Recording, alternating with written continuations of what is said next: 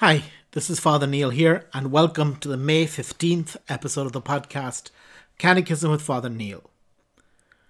Today we'll be looking at numbers 1077 to 1083 of the Catechism, 1077 to 1083. Chapter 1. The Paschal Mystery in the Age of the Church. Article 1. The Liturgy, Work of the Holy Trinity. 1. The Father, Source and Goal of the Liturgy. Paragraph 1077. Blessed be the God and Father of our Lord Jesus Christ, who has blessed us in Christ with every spiritual blessing in the heavenly places, even as he chose us in him before the foundation of the world, that we should be holy and blameless before him.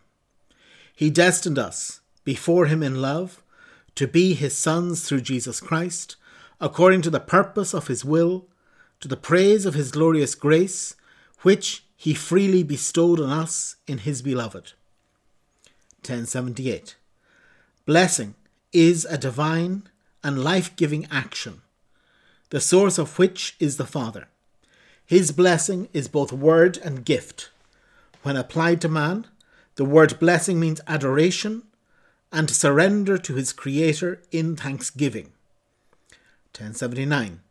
From the beginning until the end of time, the whole of God's work is a blessing. From the liturgical poem of the first creation to the canticles of the heavenly Jerusalem, the inspired authors proclaim the plan of salvation as one vast divine blessing. 1080. From the very beginning, God blessed all living beings, especially man and woman. The covenant with Noah and with all living things renewed this blessing of fruitfulness, despite man's sin, which had brought a curse on the ground. But with Abraham, the divine blessing entered into human history, which was moving toward death, to redirect it toward life, toward its source. By the faith of the Father of all believers, who embraced the blessing, the history of salvation is inaugurated. 1081. The divine blessings were made manifest in astonishing and saving events. The birth of Isaac, the escape from Egypt, Passover and Exodus, the gift of the promised land, the election of David, the presence of God in the temple, the purifying exile and return of a small remnant, the law, the prophets, and the Psalms interwoven in the liturgy of the chosen people, recall these divine blessings and at the same time respond to them with blessings of praise and thanksgiving. 1082. In the Church's liturgy, the divine blessing is fully revealed and communicated. The Father is acknowledged and adored as the source and the end of all the blessings of creation and salvation. In his Word, who became incarnate, died and rose for us, he fills us with his blessings. Through his Word, he pours into our hearts the gift that contains all gifts, the Holy Spirit. 1083. The dual dimension of the Christian liturgy as a response of faith and love to the spiritual blessings the Father bestows on us is thus evident. On the one hand, the Church united with her Lord and in the Holy Spirit blesses the Father for his inexpressible gift, in her adoration, praise and thanksgiving.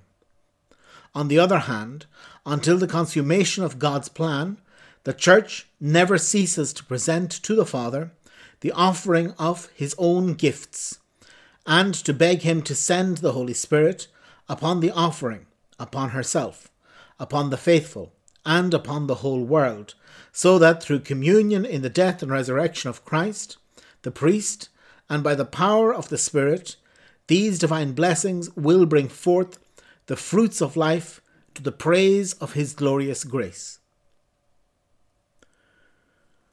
Okay, very well. So we move into this section today that's talking about the Paschal mystery. And really, it can be hard for us to realize this, but the center of liturgy is thanksgiving, is a blessing. I mean, if you go to any of the Jewish liturgies today, the Jewish liturgies that probably were the same in the time of our Lord always begin Baruch atah Adonai Eloheinu. Blessed be the Lord our God. This blessing. And it is, again, it's more an attitude on our part that goes up to God than having God come down to us. In the sense that I know many times when we use the word blessing, like to bless, to bless the meal before you eat it, you're kind of calling God's blessing down on the food. And that this is kind of like, if I don't bless the food, if I don't get God to bless the food, maybe I'll choke on it or something like that. Maybe it'll be poisonous. And it's not this. This is not the primary meaning of blessing in the liturgical context. In the liturgical context, here, dealing with fundamental liturgy, blessing is different. Blessing is the action by which we can adore and surrender to God, our Creator, in thanksgiving. This is the very purpose that we were created, so that we could bless God, so that we could speak well of God.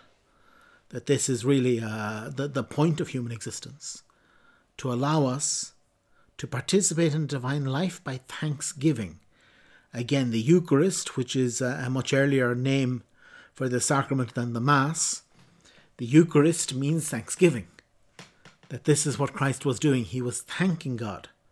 He was saying how well God is, how good God is, and that this is what we're called to do, to turn our life into thanksgiving, to turn our life into blessing God. Because the other option is to turn our life into a curse, which would be to speak badly of God. And obviously, life isn't to be a curse. Life isn't to speak badly of, but life is to speak well of, to praise God, to bless Him, to adore Him, and to surrender to Him in thanksgiving. Again, it's number 1078 of this section, I think, is the main one.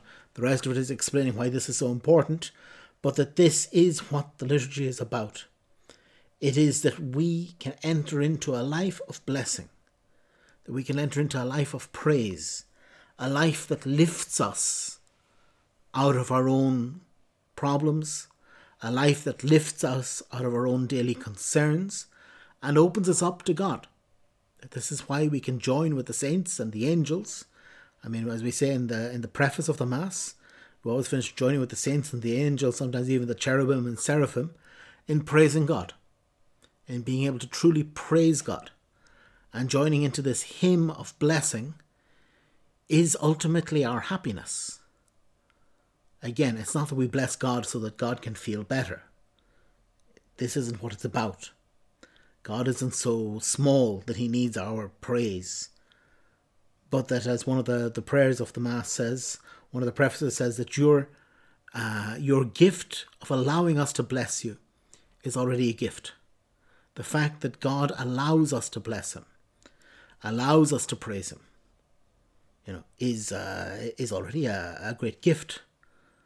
I mean, to be able to sing God's praises with our soul means that you're allowed to incorporate yourself into the life of God. On one level, we shouldn't be doing this. We're not worthy to do it.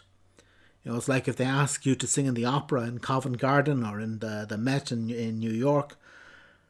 Again, you couldn't do it because you're not worthy, you're not able, you're not a good opera singer. And yet for heaven, we're being invited to sing God's praises. To sing God's praises in this generation, and to sing His praises forever in heaven, for all eternity, so that by this praise, so that by this blessing, our lives can be transformed into blessing. Our souls can be transformed into blessing, that we can truly shine, that we can truly be happy in ourselves, that we can truly find peace by praising God. that this again is the ultimate dimension of the human person, to be able to sing God's praises. And this section at the beginning of the Catechism is situating this as the essence of liturgy. The essence of liturgy isn't just to go through things and go through the motions and do the bare minimum, but the essence of liturgy is to praise God with all of our heart, with all of our soul, and with all of our mind. So very good. So tomorrow we'll continue, and tomorrow we'll look at numbers 1084 to 1090 of the Catechism. God bless.